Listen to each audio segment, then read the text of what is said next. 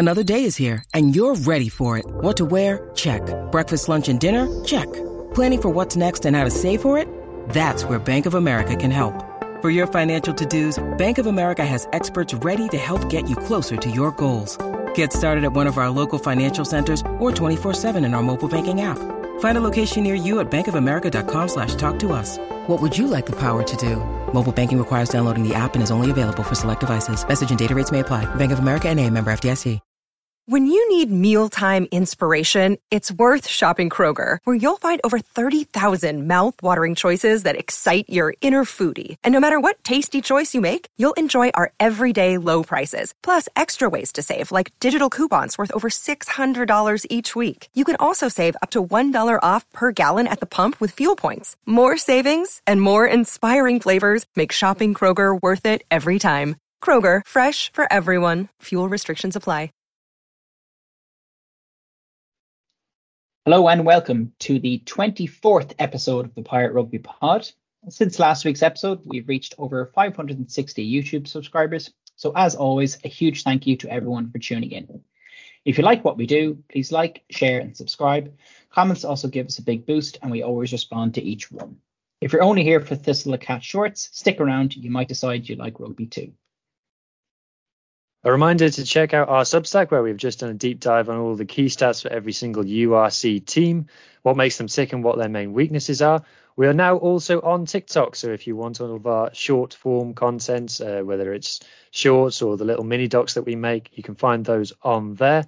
And give us a follow, give us a comment, give us a like, and thank you very much in advance. But now we need to introduce this week's wonderful guest. It is us finally ticking off the last of the URC nations in Scotland.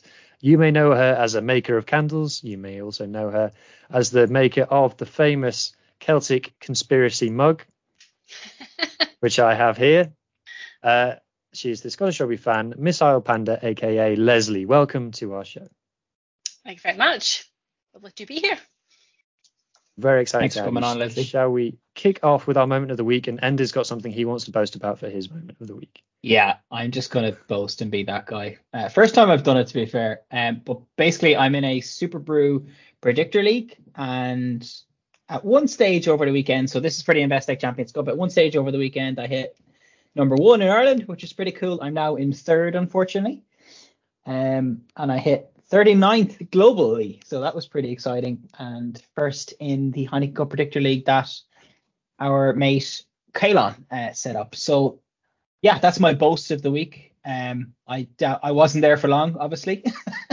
But yeah, that was the highlight of my weekend. So picking Munster to lose every week is really paying off for you. Yeah, it is tough putting down that Connacht may lose. But I predicted a Connacht victory this weekend, and thankfully that was one of my one of the ones I got right. But that's enough for me. Hugh, what was your moment of the week? So my moment of the week, it was a rugby moment, and it's just watching the whole of Bordeaux Burglar versus Bulls, or Bulls versus Bordeaux at Loftus. A great game. I had really high hopes for it. Yes, there was 1 or 2 stars missing from both sides, but it was a fantastic game. Really high intensity, really high skill level. It got a bit silly at one point, which we'll talk about later, just lots of tries going in, but it was a real feast of rugby. And I think Harlequins Ulster was on at the same time, and I was like, why would you choose that game? I'm watching this game. I loved it. So yes, that was my moment. Leslie, what was yours? Not a good one, but my bad moment is probably poor Adam Hastings is out of the Scotland team again with injury. Poor guy cannot catch a break. I think this is his 3rd time or something in 18 months he's been injured. So just I listened to a podcast with him through the week, and he was like so excited to be back playing, and poor guy is injured at the weekend and now out of the Scotland team. Yeah, he's just done a big interview, hasn't he, as well? I think in one of the written papers about how he's finally broken his injury curse and spoke to Singh very sadly.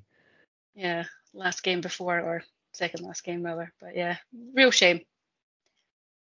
We're a bit thin on the ground at 10. Yeah, you have to scour the. It's good news for someone like Ben Healy. Yes, yeah, I think he'll likely be the backup now. No competition for him so much.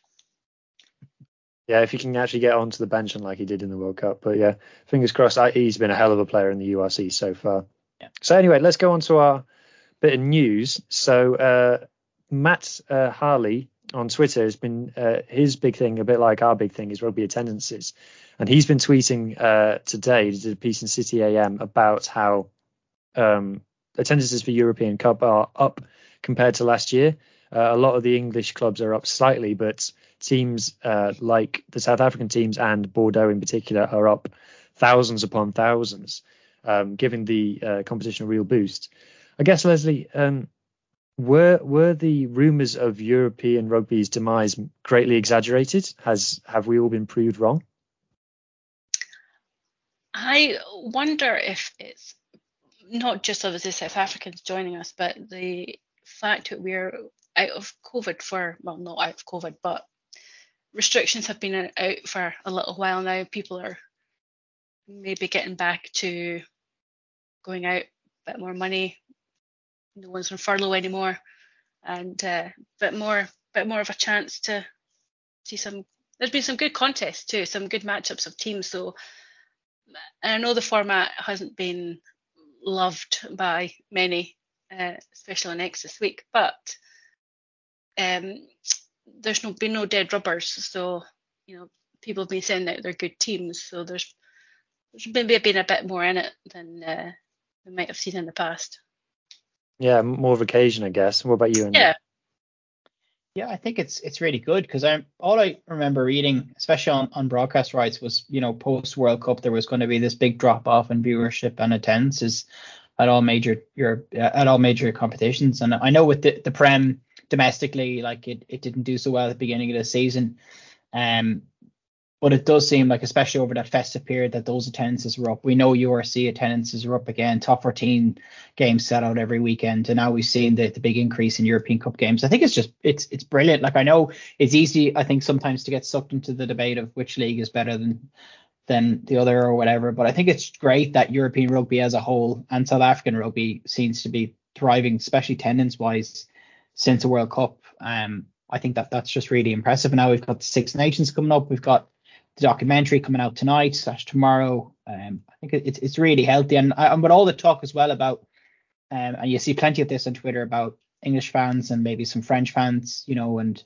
I think the minority probably of Scottish, Irish, and Welsh fans who maybe aren't the biggest fans of European or of South African involvement in the European competition. I think it's proved that, well, fans certainly, the fans attending those stadiums don't have that against that, and they're showing up, which I think is really important. But yeah, as Leslie touched on, we can talk about the format another day, and it's not perfect, but it's just, for me, it's a great news story that people are coming back to stadiums. What about yourself, Hugh? Yeah, absolutely. I think we need to recognise as well the Irish fans' contribution to this, because you hear the stories of like 3,500 Munster fans going to Toulon, and despite Munster's not great performances this year, with all of the context to that like the figures they're getting at Thomond Park and things like that are absolutely huge viewing figures in attendances for rugby. So I think and obviously Leinster have really been turning in the big attendance figures for several years now. I mean, like, to be fair to them. So yeah, and the South Africans seem to be buying into the competition a bit more. Obviously, it's new to them, and we speak to them. We're lucky enough to speak to some South African rugby fans quite regularly, and they are still wrapping their head around it because it's a completely foreign concept to them. But they are getting there, and who knows if they start going deep into these competitions. I mean, I posted my win rates of each nation so far, and South Africa have the highest win rate in Europe of any nation so far, so that's not to be sniffed at. I mean, even the Cheetahs have gotten through to the knockouts of the Challenge Cup, which we'll talk about later. So yeah, a rising tide lifts all ships, and it's good to see after a lot of the doom and gloom that we had, particularly over the World Cup. In some countries, to be fair, I'm sure there's a lot of countries who'll be listening thinking there was no doom and gloom over here. So it's just nice to have a bit of a good news story knocking around at the moment. Some other news that has broken in the last 24 hours, we kind of knew about it previously. Owen Farrell's move to Racing 92 has been confirmed, a 2-year deal. He is the latest big name fly half to move to the French capital, following the likes of Finn Russell, Johnny Sexton, Dan Carter, and others. Leslie, what do you say to this? Is this it felt like a huge shock when it was initially broken a few weeks ago. Is it fair to say most people are kind of like on board with it at this point?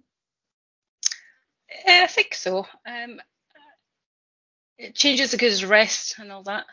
He's been at Saracens for 16 years or something like that, since he was 18 or something like that. It's a long time in one place. And from what we've heard from people who've been at Racing, our Finns and things like that, he seems to have loved the club and the environment. So good on him. I hope he gets what he's looking for from it. It'll be different, I'm sure, but I hope it's the break and from English rugby and English media that he is hoping for. I think it's a good move for him. I hope it's great. Yeah, do you want to come in on that, Ender? Yeah, and it'll just be with the Six Nations obviously just right around the corner. It's going to be fascinating watching England now and seeing how they adopt and who they'll have. How they adapt, I should say, and who they'll have in at 10. Will it be Marcus Smith? It'll just be really fascinating to see. And just, fair play to him for making the move. The interesting part is now, obviously, that Racing are looking to potentially offload a good few players now because they're getting close to their salary cap. They're probably at their salary cap, so they're going to have to offload. So there'll be some serious talent, I'd say, out there, which is another interesting take. And he'll be reunited with Stuart Lancaster, after all those years. But yeah, I was initially very, very shocked because he does seem like a one club man he's Mr. Saracens. He was England captain, but yeah, it's probably going to be great for his mental health, which is probably the most important thing. But yeah, we're going to miss him in Six Nations, but that's fair play to him.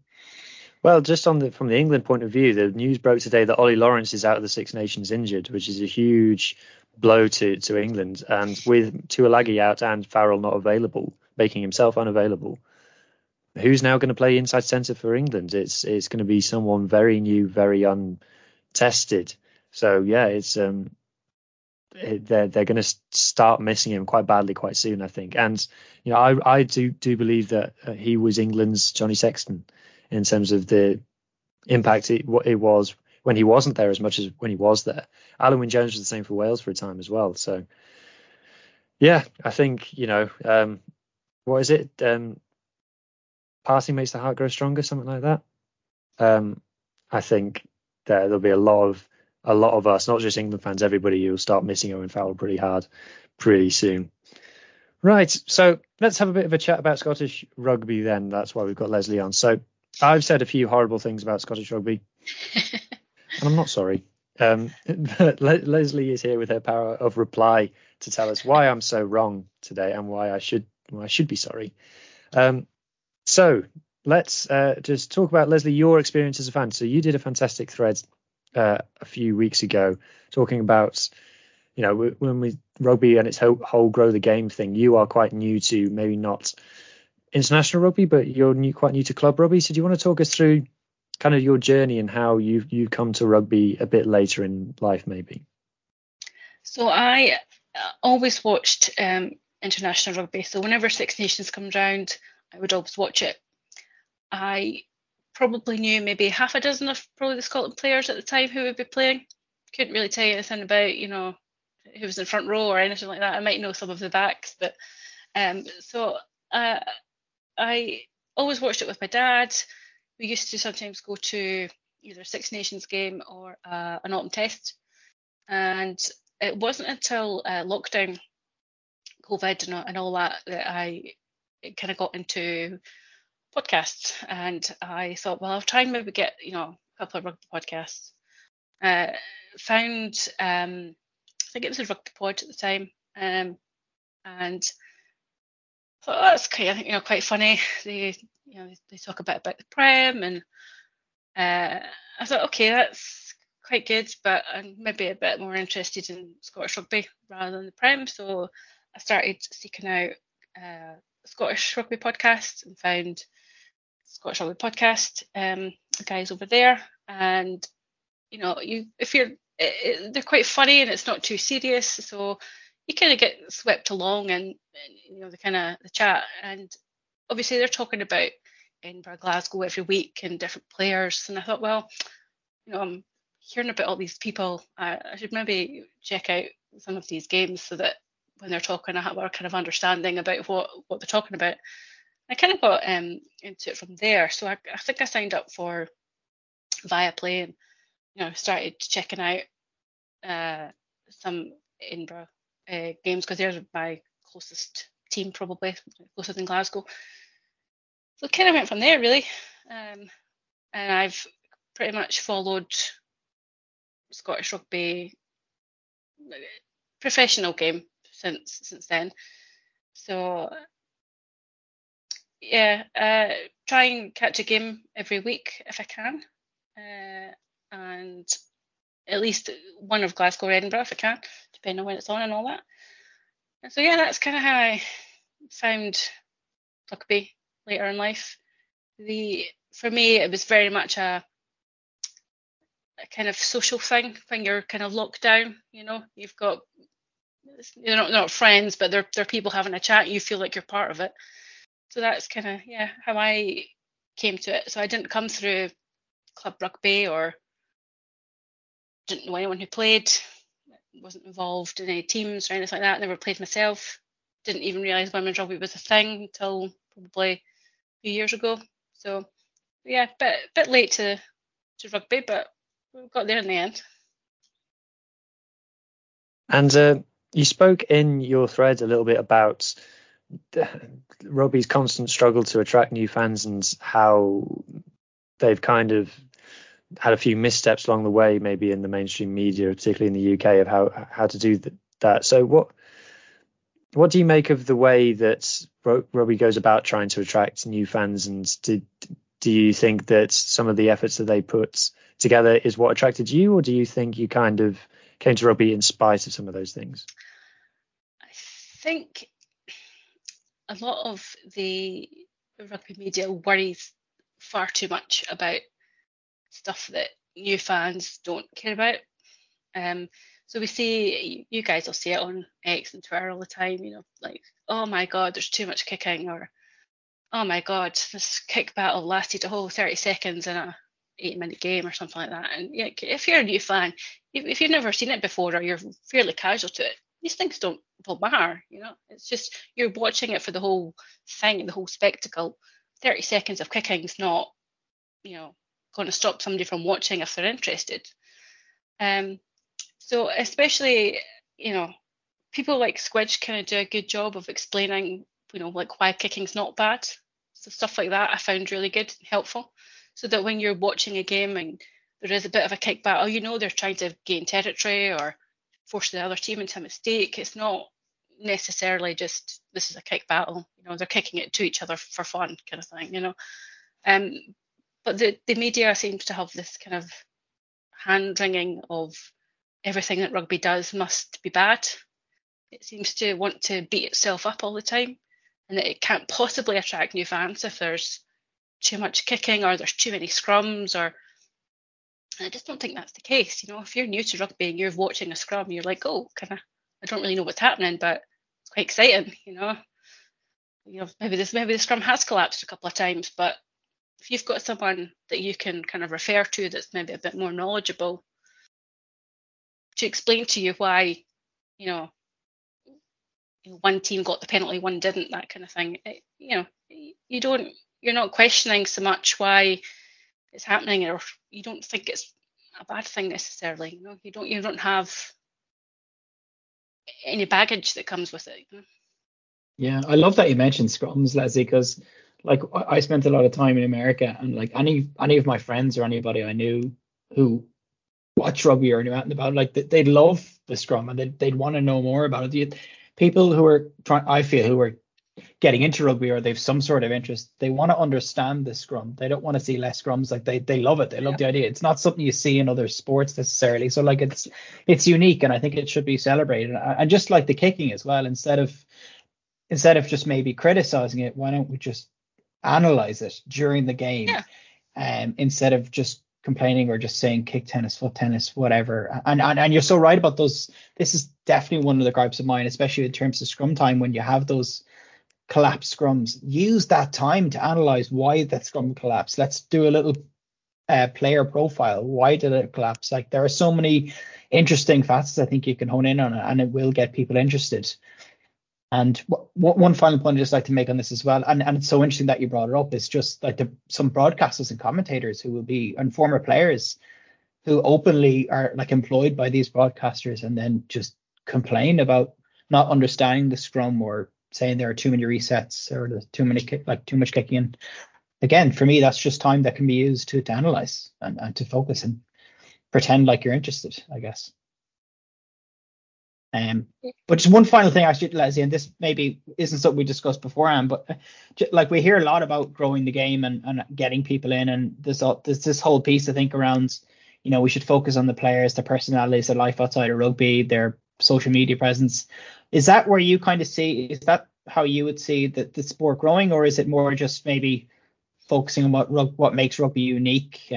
Like, just because I know you're always kind of interested, especially in international game, but what do you think really got you hooked? I know you mentioned COVID and having all that extra time, but like, is it a bigger social media presence from players, or what is it, do you think, from your experience? Yeah, I think it would help. The Scotland squad was announced fairly recently, like all the teams, and do we really know much about them? Probably not. We don't know what their personalities are like. We maybe see them a few minutes at the end of a match. If someone's won, Player of the Match award, we hear a fairly generic piece from them. I think not that you necessarily want to be like all sports, but if you can get somebody interested in a particular player or players, there's a reasonable chance that they'll follow them as they go around different clubs. And obviously I'm Scottish. I knew Finn Russell, so when he went to Racing, I knew Finn played there. So I'll try and watch a few games so that I can see Finn play. So that you have a kind of understanding of how he's playing in terms of the wider Scotland team. Now that he's moved to Bath, I caught the Bath game this weekend. I wouldn't normally watch the Prem, but because he's there, I'm interested to see how he plays and how he does in that environment.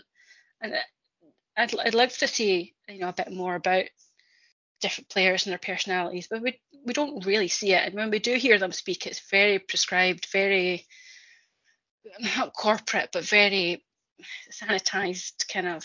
We don't really see much. I think the women's game's a lot better at those personalities rather than the men's game. They don't give anything away, and maybe they don't want to because of backlash or something like that. But I think it would be good. It gets people in. People are interested in other people, Yeah, I think it's just the reason that they don't do that. Some kind of weird old money pride thing. The reason that men's rugby doesn't do those things, it's like, oh, we're above that sort of thing kind of attitude. It's a bit British, isn't it? It's like, we don't talk about ourselves. We don't put ourselves out there.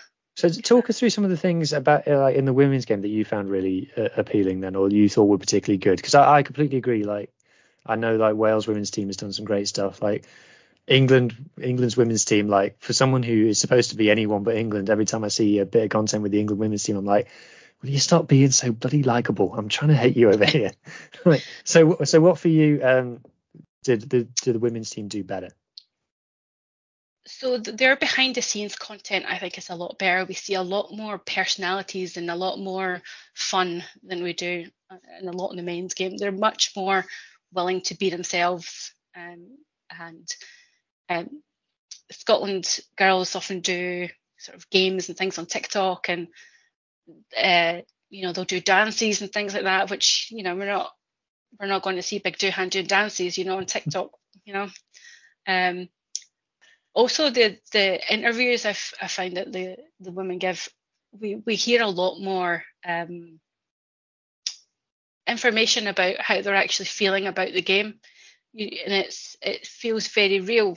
Rachel Malcolm, Scotland captain, used to do the official Scottish podcast. I don't know if she still does, but she often speaks very eloquently about the team, and how much it means to her playing for the team, and if they've had a loss, and how that's affected her. We just don't see that so much in the men's game. They'll say, oh yeah, it's a bad loss, but we don't really hear them eloquently speak about how they actually feel. It's very sanitized.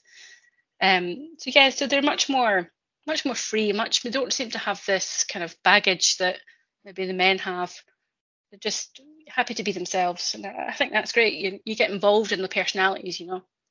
That's what you want to see. You want to see people enjoying their environment, having a good time. That's what. And then if you're interested in particular players, again, it feeds back into you watch them play because you've seen them.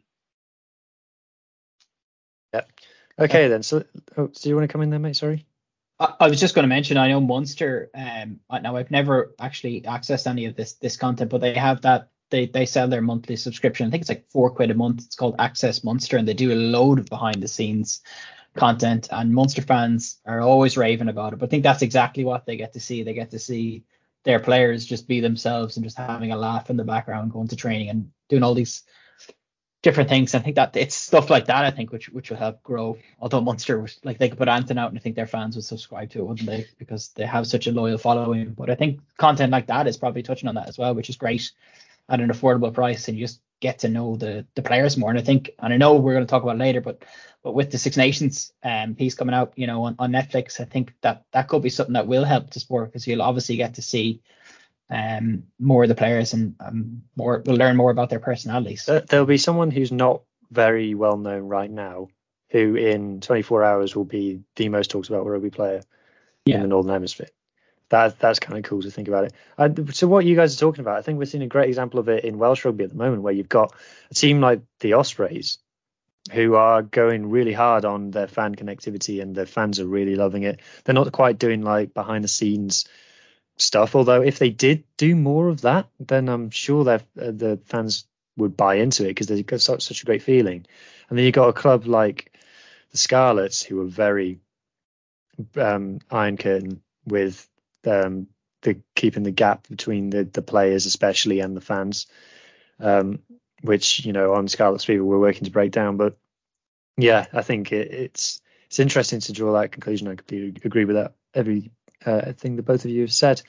So anyway, let's talk about just the feeling generally about Scottish rugby now, because in the old best league over here, Glasgow and Edinburgh are both in the top 5. Now Glasgow have been in and around the top of the URC for a while, but Edinburgh not necessarily so. How many times have Edinburgh made the playoffs? It's not many, is it? I couldn't tell you, to be honest. Once maybe that I'm aware of, but yeah, it's not often. Not compared to Glasgow anyway. No, but it's a hell of a team that Edinburgh have got now, and they're going really well. They should be going better for the players they have, I would think. You've got, Boffelli, Duhan, Darcy, West Gustenfier's pretty good, but we don't seem to be harnessing them very much at the moment. But relatively new coach, not been here all that long, going to take a little bit of time to get people playing how he wants them to play. Plus a new 9-10 partnership as well this year. So it definitely doesn't feel Edinburgh clicking as they should yet. It feels very much a work in progress. They've had some wins that Ben Healy has dragged them through himself with his boot, but I love them dearly, but I'm not convinced by them at the moment. Just for the team they have, they should be up there. Especially over the last couple of seasons, up there in the URC, they're just not. Glasgow are going pretty good. Yeah, they're doing a lot better. Yeah, so Glasgow had a really, really, really strong start to the season. I think they went undefeated in the whole of November, but they've had a bit of a wobble lately. would you put that down to? Is it just a blip, or they've had a few injuries in the back row, which I think have played a big part in, and they've not had Jack Dempsey or Matt Fagerson for, they hadn't had them out for a good few weeks. They had George Horn out for a good few weeks as well, and it still managed to scrape through some wins, but they've now got Matt Fagerson back and Jack Dempsey. Pretty good ball carriers, which I think they were kind of missing when they were out. Glasgow have also played pretty much everyone in the top 5 now, I think. So everyone they've still to play is our beloved Welsh teams and our Italian teams. You would hope they would continue to pick up some wins there.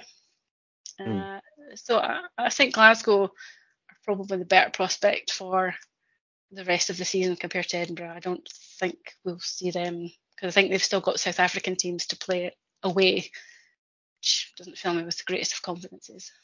Yeah, and tell me about how Glasgow play in their game plan, because I was reviewing some stats, and Glasgow are rock bottom of the URC in terms of kicking stats, which is quite weird because they're obviously third in the league, and we're always told like the team that kicks the most usually wins, but Glasgow hardly ever kick. So how does that work? What have they gamed the system? Have they discovered the decodification of rugby? They've got, I think, two things to their, they've got a very good rolling maul. So if you've got it, you're going to use it, I think, anyway. Why reinvent the wheel? If this is your maul's really good at working against the big teams, keep doing it. I'm also not sure about the kicking abilities of some of the backline in Glasgow, as in their accuracy. So I wonder if that's why they don't kick as much.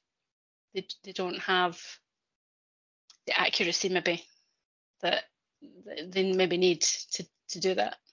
They're looking to bring in they're looking to bring in a new number 10, aren't they? Because they haven't got like a star 10. Is that fair to say? I think that's fair. They've got Tom Jordan, who's playing 10, but probably a 12. But with Sione and Hugh, Stafford McDowell, he's probably only game time he's getting is 10 at the moment. Ross Thompson was out injured for a long time. Just came back and then was injured again. So he's been out for a long, long time. And it's going to take him time to kind of get back to where he was. I know he's had a couple of bench spots, but yeah, they don't have a real great 10. So I don't know if they're looking for one, to be honest, but they could certainly do with one, even just for goal kicking accuracy. Well, they got Boff now. Boff's no, that's Edinburgh. Sorry, no, Edinburgh. Yeah, I was getting confused because it's mad that Edinburgh had Buffelli and Kinghorn. Like, I thought it was just Toulouse is supposed to hold fullbacks. Anyway, so do you think Edinburgh will hang on to that playoff spot? Do you think this is their year? No, I don't. Just because they've got some probably tougher games coming up. I'm just not sure if they're quite clicking enough yet for them to win those games, unfortunately. Okay. Obviously, I would love it. It would be great, but I think it's too early on in their new coaching setup. I think it'll need another season to probably really kick on. I think they've got some injuries too. I don't see it. Plus, we're going to have a load of guys out with Six Nations and things. They'll have rest time probably when they come back. So relying on squad guys, academy guys, and I just don't know if Edinburgh have the same depth that Glasgow do to handle that. But yes, I would love it, but I don't think we'll see it this year. Okay. Well, that's us talking about Edinburgh and Glasgow's men's teams, but of course they now have women's teams playing in the Celtic Challenge, which is Yes. something that you and I have conversed about several times that we're both enjoying. Yes. What have you made of the Celtic Challenge so far? Have you been enjoying it? And what's your just general thoughts of the competition so far? So I watched it last year, and it was first year, which was not easy to find. And this year, with Edinburgh and Glasgow now having their own teams and being aligned with the men's team, from a Scottish rugby perspective, makes an awful lot of sense when there's already a recognised fan base there. The games have been pretty good. The first game between Edinburgh and Glasgow I thought was great. I thought Edinburgh really good. They've got a standout player in Briar McNamara. She's very good, great boot on her, number 12. Is she the one with the funny Fantastic. nickname? Oh, I don't know if she has what. Someone, Does she have a nickname? one of the Scottish players has got a funny nickname. I can't remember what it was. Come back to it. Carry on speaking. I'll turn you off. So, and last year, the Welsh and Irish girls, it was very much a development competition. So we didn't really see as many international stars that we're seeing in the Irish and Welsh teams this year. So it's been a lot harder, but this league was meant to be a development between club rugby and a stepping stone to international. So playing against your Alex Calendars and things is probably doing all the teams involved a lot of good, I would say. Been some great games, some pretty close games. Yeah, it's been good. I'm looking forward to coming back this weekend, I think, or is it next weekend? I can't remember. Yeah, it's this weekend. It is, yeah. Back And then this we're into the weird playoff thing that no one understands. Yeah. Yeah. But Edinburgh have been getting good crowds, haven't they? They keep their. I have to say, Edinburgh's social medias have been doing a great job of promoting the team. Yeah.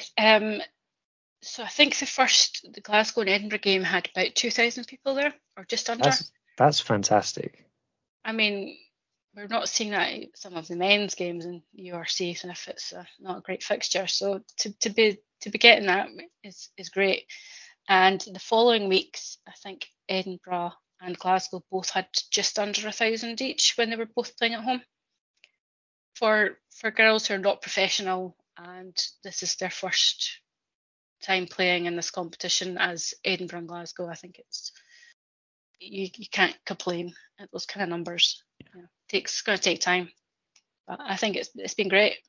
Great to see some girls I've seen before, coming through age grade Scottish rugby now playing for these teams. It's been great to see. Yeah, we'll just touch on that age grade stuff in a second, but something else we've spoken about is the experience of using Rugby Pass, which is something that we talked about on this pod. When it came out, Enda was doing a lot of research into what it's been like. What's your experience using Rugby Pass TV so far? It has been awful. So even at home, you can watch anything on the telly, no problem. Don't really have any interruptions, but Rugby Pass will pause, it will buffer all the time. That's if you can find the games, that's if they start on time. We had that. I think it was the first Irish ladies game in the Celtic Challenge. Didn't start till like 30 minutes into the game, which is just such a bad look for this new competition. It's not been enjoyable, and I think unless you're a really dedicated fan, you're going to give up on that fairly quickly. It's just not particularly good to use, or particularly intuitive, I don't think, for some people. Yeah, not a great user experience. Yeah, it's the game clock not stopping when the referee stops the clock that's really been messing with me, and you got no idea how long is left of the game. Yeah, I don't know if some of that is because the local broadcaster, whoever's the home game is running this effectively, and Rugby Pass are just getting the stream, but some of it's been very poor. yeah, it's not been great. Yeah, don't recommend. Hopefully it's just a sign. Like, it is still new, I think, which is important. So hopefully things like they can only improve, I think. And for me, now I haven't watched an awful lot of Celtic Challenge games, so I haven't suffered that kind of bad experience or whatnot. But you'd like to think it's a good starting point that we have it, because for a while there, especially when he and I first started podding, it was hard to watch some games because they just literally were not streamed. So at least now we have a source for this and a place that you can probably watch a game if it hasn't been picked up by a local broadcaster. But yeah, as you said, like, obviously they've got work to do. But let's not. Yeah, I suppose the important thing is too where Rugby is behind this. So hopefully they take this feedback and certainly improve it. But for me, from the outside looking in, it's good that we have something. But I'd imagine if I was watching, I'd be very frustrated with that experience. But fingers crossed. Has it improved actually as the competition's gone on, or has this just been? So the Scotland home games have been on iPlayer, which has been night and day compared to what Rugby Pass has been churning out. I don't understand why they're not. I know it's great having your own platform and you can control your content, but to not have these games on YouTube feels a bit of a misstep, maybe. Especially because Rugby Pass TV is free anyway. Yeah, although I suspect they're planning to do paid content at some point, because there's a whole section in my account for setting up a credit card, which does make me think you're not going to put that in there if you're not planning to use it. But yeah, at the moment, while they are free, it just seems the sevens competition is on there. It used to be on YouTube, and now you're just forcing people to create an account to watch sevens or to watch Celtic Challenge, and you've got to sign up to do it. You can't just watch it, which just makes it a bit disappointing, I think. A bit of a misstep. Yeah, people might find it easier to watch on YouTube, especially because you can pair it to the telly, stuff like that. It's easy to watch, I don't know if Rugby Pass TV is a big enough product yet to entice people in to watch it compared to like a YouTube. That's my only break with it. Yeah, interesting. And as last point on the Celtic Challenge, as a fellow kit aficionado, what have you made of the kits in the competition? Obviously, the Scottish teams are pretty much the same as their URC counterparts, but a bit more variation in the Welsh and the Irish. So what have you made of those? I think it's fair to say I'm not a fan. They are. I get where they're trying to go. They're trying to, either join two regions or join two provinces and make it into something. But that yellow and gold, especially, I think it's one of the Welsh teams, just horrid, absolutely horrid. Yes, not a fan. They also look like really poor fits. The sort of Harlequin square tops. I don't know who the kit supplier is, but it's Canterbury. Is it Canterbury? They look very poor fits for the girls, where I think the Scottish girls have like female fit kit, which I don't know if the others are. Well, they should, because the Welsh teams and the Scottish teams are both Macron, so you would think it would be same kind of deal. Yeah. It's disappointing that the Glasgow and the Edinburgh girls kit's not available to buy, unfortunately. So that was a bit disappointing, but. Yeah, same for the Welsh kits as well. We were talking about this on Scarlet's Fever yesterday, and it'd be nice if it was available to buy, definitely. Anyway, last point on Scottish rugby then, before we move on to touching a bit of Champions Cup then. So every time, this is again something I've seen you tweet about, every time the Scotland international team is announced, there's always chat about the eligibility of the players and where these players have come from. Now, this is a topic that we on the Pirate Rugby are very don't have much time for people who focus in on this. And what's your view on how quote unquote Scottish some of the players are, and does it even matter? To me, I don't care as long as they're within World Rugby's eligibility rules. I don't care if it's their granny or their mum or their dad. It doesn't matter. These guys and girls have a choice, and if they don't want to play for Scotland, then that's fine. But for those that do, then they're still putting their bodies on the line for Scotland, for the shirt, all that kind of stuff. I don't think it matters at all to me, especially for guys who've come from England and things. People move around, from Scotland to England. It's like I could, Newcastle's not even 2 hours away from me, and I think, does it make you inherently that different? Probably not. If we see it, especially like Hamish Watson's a good example. Born in Manchester, only ever came through Scottish Excel's programme, only ever wanted to play for Scotland. I think it's his name is Hamish. Yeah. Wasn't interested in, although he could have probably went down the road and played for England, chose not to. So I don't, if you're seeing him as less Scottish, for want of a better word, than a guy who just happens to be born, 2 hours up the road, I think that's a really weird outlook to have. Yeah. But even Duhan, we've seen him. You may have seen him talking a couple of times now about how it was Edinburgh that they gave him his club career back after a poor time at Montpellier, and Edinburgh took a chance on him, and if it wasn't for Richard Cockrell in Edinburgh at the time, he probably wouldn't be playing anymore.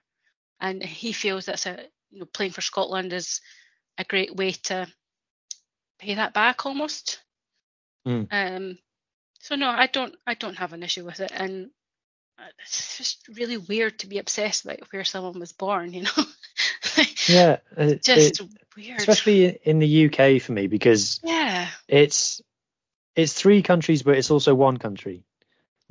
And so it's not the same as moving from, I don't know, Egypt to France or something. It's you can literally just move house and have crossed a border, but that's literally it. I know there's 1 or 2 different laws between the 3 nations, but very minor stuff. It's not like you need a passport to go across the border. It's not like you can literally just get a job, like you said, an hour and a half down the road and technically be in another country, and you can have someone who was born and grew up in England and their identity being no, I am Scottish or I am Welsh, and that be unequivocal. So yeah, I completely agree with you. I think it's generally it's not a very productive conversation to have anywhere, but I think in the UK especially, it's just a bit daft, to be honest. Yeah. Right. Okay. Let's talk about some rugby matches then. So champions. So the pool stages of the European Cup is over. Cups are over. I'm going to float this out there, and I'll get your thoughts. I'll start with Ender. Is it too much rugby? There's 42 teams now playing in Europe. Is it too many teams? Is it too many rugby matches for one person to watch? Definitely is. Do I like it though? I kind of do. But yeah, it's too many games. I don't like the format. I do like the inclusion of South African teams. I just think it should be more of an elite competition. That's all I was saying. There are too many games. It's so hard. What were there? 12 Investec Champions Cup games this weekend, and then 9 Challenge Cup games. It's impossible. Well, you can, but it's quite difficult for somebody who has a life outside rugby to watch all of those games and to have all those subscriptions. And just for me, growing up, watching the Munsters and Leinsters of this world win European Cups, it was just felt so much more elite back then. And if you lost the game, you were almost, that was it, whereas now you'll see a lot of teams getting through to the final 16 or whatever the hell it is, with a couple of losses. I just don't think it's that elite anymore. Yeah. What's your take on it, Leslie? It's too much rugby. It just feels like the World Cup was yesterday, and we were right anti-Europe again. We also hear an awful lot around, we want to look after players and player welfare, but we're happy to flog players from URC and then World Cup to Europe, and then they're back into Six Nations, and most of them will have had very little break in that time. And the pools are quite big, as you say. I think you could make them a little bit smaller. People have slightly less game time, make it a bit more of a competition. It just, especially this year with it being a World Cup year, it just feels a lot. And it's a lot for us watching. I can't imagine if you're a player who's played, if you're a South African player and you've played the World Cup right to the very last game, and then you're back to club and then playing Europe, I can imagine that probably feels a lot. Yeah, and the Rugby Championship before that as well. Like it's non-stop. Yeah, it takes a lot for me to, being absolutely rugby addict that I am, for me to like see a game that is on and be like, no, I don't want to watch it. I would like to do something else for a bit. That is saying a lot for me. That's, and not least because to watch the Champions Cup, you've got to use the Discovery Plus app, which I am looking forward to getting rid of. Yeah, for all the people who said bad things about Viaplay, Discovery Plus takes the cake. Anyway, so speaking about some games, so I think the big shock of the weekend was Munster's slipping up at home again. They've had a really poor campaign. I mean, what do we think of Munster at the moment? I mean, they got the huge crowds. They had the lead. They had playing against 14 men, and they've had some, like I said, some just disappointing results this European campaign. They've gotten through to the last 16, but by the skin of their teeth. I might just touch on that just to start with. Yeah, just you can't ignore the injuries, especially in the second row. It's definitely affected them. Conditions were poor, but one thing I definitely like to highlight is just the quality of Northampton and the quality of English teams. Like so far in the European competition, they've been really good. The Gallagher Premiership, for a lot of reasons, has been slated in the last couple of seasons, but I think I do watch some Gallagher Premiership games, and I think it is of an improving quality, and I think that's reflected in some of the results. And like, let's not forget that Northampton also went to Glasgow as well and beat them at home. Like, that never happens. I can't remember before that when the last time it was that Glasgow lost at home. So I think you have to factor that in as well, especially Finn at number 10. He's really good. So that's one thing to mention. But yeah, I just think for Munster, it's been an interesting season. They've been hammered with injuries. They've put in some, like that performance, I think, away to Toulon was fantastic. That felt like a turning point. But then again, and I think it's something we touched on in the pod as well, like Toulon were extremely poor. So maybe that, covered up a few of the cracks or whatnot. But Leslie, what's your take from the outside looking in on Munster? And I know you got a chance to watch the game. Where do you think it went wrong, and how has their season been for you overall, like speaking generally? Certainly, it feels like they've, in a strange way, they've kind of continued where they were at the end of last season, where it was a little bit mixed, and you don't really know what Munster are going to turn up almost. I thought they played pretty well, but I don't know if they weren't overly poor. Like, you can't. No, yeah, they were. Yeah, and I saw some criticism of Jack Crowley, which I thought was pretty unfair. About his game management or words to that effect. And I thought it was pretty unfair. I thought he played pretty well. But as you say, they've been hampered by loads and loads of injuries. Didn't they have like 13 or 15 players or something injured at one point this season? I mean, I don't think many teams would be, playing pretty well with all those injuries. And I think, as you say, Northampton were very good, and they have been playing. I think they're top of the Premiership at the moment, Yeah. And they've really kicked on this year, and I wonder if maybe not Munster underestimated them, but maybe weren't expecting it to be quite as tough as it was. I don't know. But yeah, I don't think they have anything to worry about necessarily. I think once they've got people back from injury, they'll be fine. And I think we'll see them,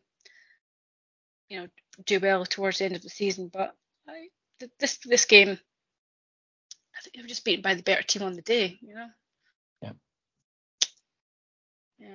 Another team that probably found a game harder than they were expecting would be Toulouse at home to Bath.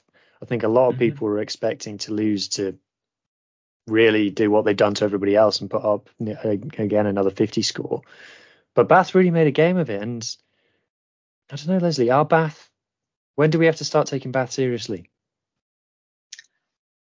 I was looking at the game Bath played.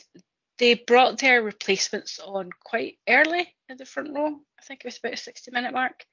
And I do wonder if they had maybe just held on another 5 minutes, they may have been able to hold out to lose. But yeah, they've been playing really well. They seem to have a new lease of life this season, don't they? Johan van Graan seems to be doing a really good job. Also, they've got some big chaps in the centres, which definitely helps. I think we can take Bath seriously. I think they've been doing really well in the Prem. Have they lost a game yet in this challenge? A couple, but they would say that the games they've lost is where they've rotated quite heavily. Yeah, first 20 minutes, I think Toulouse went up, a couple of scores, and I thought, oh, this could be a long day at the office for Bath. But fair play to them, they came back and held on to it for a good old chunk of the game. You would hope, because I think they play each other again. Is that right? Or I'm getting confused. Not quite yet. I think Toulouse have got Racing and Bath have got Exeter. So potentially we could see them again. Yeah. I think if they played again, you could see a similar score, providing everyone's fit. Yeah, I thought they were great. I thought Toulouse were really great. I wasn't expecting Bath to be as good as they were, but especially because we saw Toulouse last week, giving out a thrashing. But yeah, I think we can take Bath seriously. I think I think they've proven themselves. A side of Toulouse that we don't see very often as well, having to grit out a win, kind of just edge through it and really, it felt like they were really frustrated at times. It was like, because what they do and how they play is so like on the edge. If you're slightly over the edge, then it starts and you can see them getting frustrated. But that star power pulled them through in the end. Unfortunately, an injury to Jelonch, which means he's now out of the Six Nations, which is a big shame. Just one point. Sorry, go on, mate. Sorry, I just want to make one point on Van Graan as well. I think he's been influential there. Obviously, it does help with the backer, a big strong financial backer behind the team. But what I really like about him is that I listened to an interview that he did recently enough, and he was asked about the salary cap and essentially, whether it's a massive hindrance and whether it should be increased. And his answer was basically it was really interesting. He spoke about his kids and how he wants there to be a future for the game in England, and how he basically, it was so interesting. He was basically arguing for maintaining a low salary cap, from what I could gather anyway, because because of the demise of a couple of clubs in England, and he realised the importance of the salary cap, especially at present in England. And I just thought that was so refreshing. You sometimes hear other coaches like Pat Lam come out and say how it's impacting their recruitment, how they can't retain certain players, and then you have a person like Van Graan with a massive backer, and he's basically saying, well, he understands the reasoning for it. And I think it was just really refreshing to hear him talk about that, because that's obviously a massive talking point in English rugby, is how sustainable is it. And I just think it's great to hear a coach whose team are doing really well at the moment and who has a big financial backer is coming out with that kind of message. So what other games did we catch then, and did you catch anything extra on top of these? I watched a lot of these games back. For me, Leinster again. I know you don't like to talk about Leinster too because they're quite predictable. I thought Leinster again were very impressive away from home. Joe McCarthy at lock is a phenomenal player. He is absolutely enormous. I got to see him in the flesh a couple of weeks ago. He's a big unit. I think it's going to be hard for him not to start for Ireland. I think that they're really coming together. And yeah, I think it was. I did expect them to win. But I just think they're becoming an even stronger team. I know a lot of people have question marks about them, but for me, I see Leinster as even more dangerous this season because they're putting such a focus on their defence and they're playing a little bit more conservatively, I think. And then when they do turn it on, they score some absolute blinders. And one feature of their game I absolutely love this season as well is their counter ruck. They just seem like such a nightmare team to play against because even if it's just maybe one player they commit to a ruck, that player just makes it a nuisance for the opposition. I just love to see that pressure. Van der Fleer is in great form. There's been a lot of talk about Tadhg Furlong maybe being a bit out of form of late the last couple of months or even in the World Cup, but he's been absolutely phenomenal I think the last couple of games, especially in the game in the weekend. But yeah, I think Leinster definitely improved and I really enjoyed that game. Unfortunately though, I'm pretty sure they're going to meet Leicester, isn't it? And I know this is probably something we want to discuss. Like some of these games are going to be kind of boring. Of the 8 games you've got, the 8 games, I think it's 2 same league clashes and 4 repeats of pool games. So I don't know, Leslie, we talked about the format a bit earlier. Is this it coming back to bite us now, seeing these repeat matches, seeing these uninteresting? I think Harlequins Glasgow is the only unusual game that we're getting.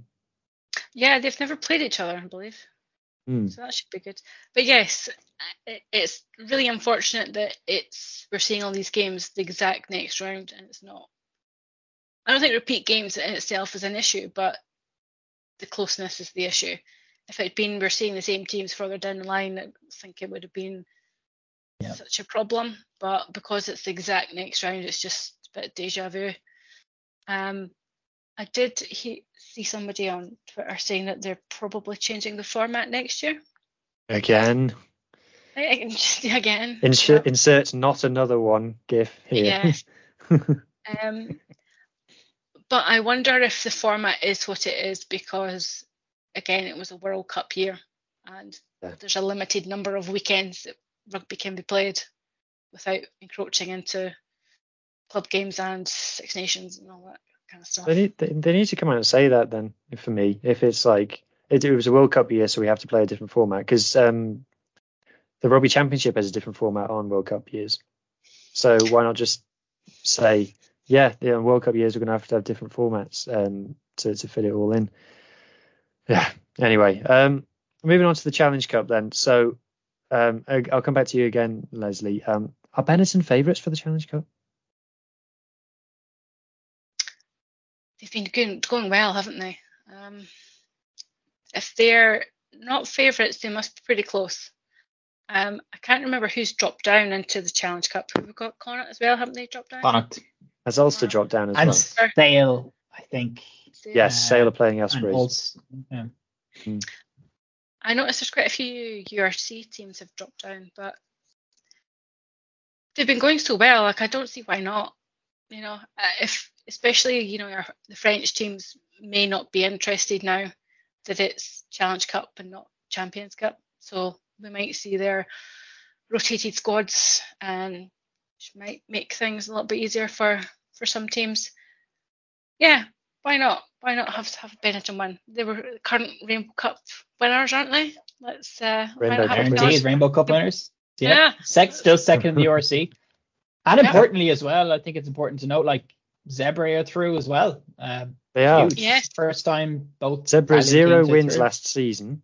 Now into the knockout rounds of the Challenge Cup, and picking up I think 2 or 3 wins. I think they won a game away in France as well, I think, earlier in the pool stage as well, which was pretty remarkable. So yeah, fantastic for Italian rugby. I hope they continue to carry on in that vein. Another team that picked up a win, who don't win very often, is Newcastle. Newcastle won away in Montpellier. What a result that is. And yeah, very well. I mean, I've watched Newcastle a couple of times, and they've been a tough watch at times, but I'm very happy for them. They're very much fighting for survival in terms of in the Premiership. They not winning many games. But yeah, it's fantastic to see. A couple of other bits of news that I wanted to just touch is the Ospreys got a very, very strong win down in South Africa against the Lions that not many people were expecting. And they're now going to be at home against, like I said, Sale for the round of 16, which is great. Obviously, the only Welsh side to progress in Europe so far this season. And a quick shout out to Black Lion as well. I don't know if you guys saw this. 17,000 fans in Tbilisi to watch Black Lion. That is remarkable. For all the excuses that a lot of clubs give all around the world. I'm not picking on any one country or any one club here for not getting fans. Black Lion didn't exist 3 years ago, and now they're getting 17,000 fans in Europe. Like, fair play, and definitely that alone sends a message to the EPCR saying keep these guys in because they're worth having. So that's fantastic as well. Anyway, I just want to finish on a question from a listener. So Neil McCowan. I hope that's how you say it, Neil. If it's not, I apologise. He was asking us, we know there's a rule in the Champions Cup about South African teams can't host semi-finals in the Champions Cup. Is it the same in the Challenge Cup? So I looked into it a bit, and the rules about the formats for the Challenge Cup and the Champions Cup on their websites are copy and paste jobs. So they're exactly the same. The Champions Cup doesn't say explicitly in there no South African team can host it. It was, I believe, Jake White, the Bulls coach, who came out and told the world that South African teams can't host semi-finals. And we spoke with Maz last week about how that's because they're not stakeholders in the league or the cups yet. They are paying for the privilege to play in them. Now, you'd think if they're playing against other South African teams, maybe they might flex that rule. I don't know. But as far as we can see, it will be the same for the Challenge Cup. So again, if the Sharks or the Cheetahs do make to the semi-finals, it doesn't look like they will be allowed to be home semi-finals. But we'll wait and see. Rugby's not always logical and doesn't always join up the dots like that. So stay tuned. But that's as far as we can tell. No, they can't host a semi-final. Anyway, let's get into our rugby roundup then. So let's start off with the PWR with yourself, Ender. Yeah, so there was a huge result this past weekend. Gloucester Hartpury beat Saracens 24-15. This was Saracens' first loss so far this season. And the result also means that Gloucester Hartpury are now just 1 point behind Sarries, and they have a game in hand. Tigers also got their first win of the season away at Sale and won 22-19. What's going on in the wonderful world of the Pro D, Hugh? So our Van curse, so they'd been on a bit of a bad run ever since we made a video about them. But it's finally lifted. They had a huge game against Mont de Marsan, who were fourth in the league, and was really nervous. But after a tentative game, they came through 31 points to 15. So they're now back on the horse, hopefully. But there's only 5 points between first and third in the Pro D, and there's a lot of games in that league. So there's a long way to go. Anything can happen, and it probably will. Also, something from our guest last week, Maz, we talked about the names of rugby clubs. So who wants to guess what the name of Montauban on Twitter is? Not Ender, because you can see the notes. No idea. So their name on Twitter is USM Sapiac, obviously Montauban, but their handle is at CABCL Rugby, and that's Montauban somehow. There's literally not an M in there. So French in it. Anyway, what about Japan, mate? The Wild Knights are now 5-5 as they put another 70 points on Honda Heat. Not bad. This weekend was only a half round, so some teams now have games in hand. Then in the English Championship, Ealing haven't played in over a week, so Coventry are still top. After their fourth win on the bounce, this time with a narrow 40 points to 38 win against London Scottish.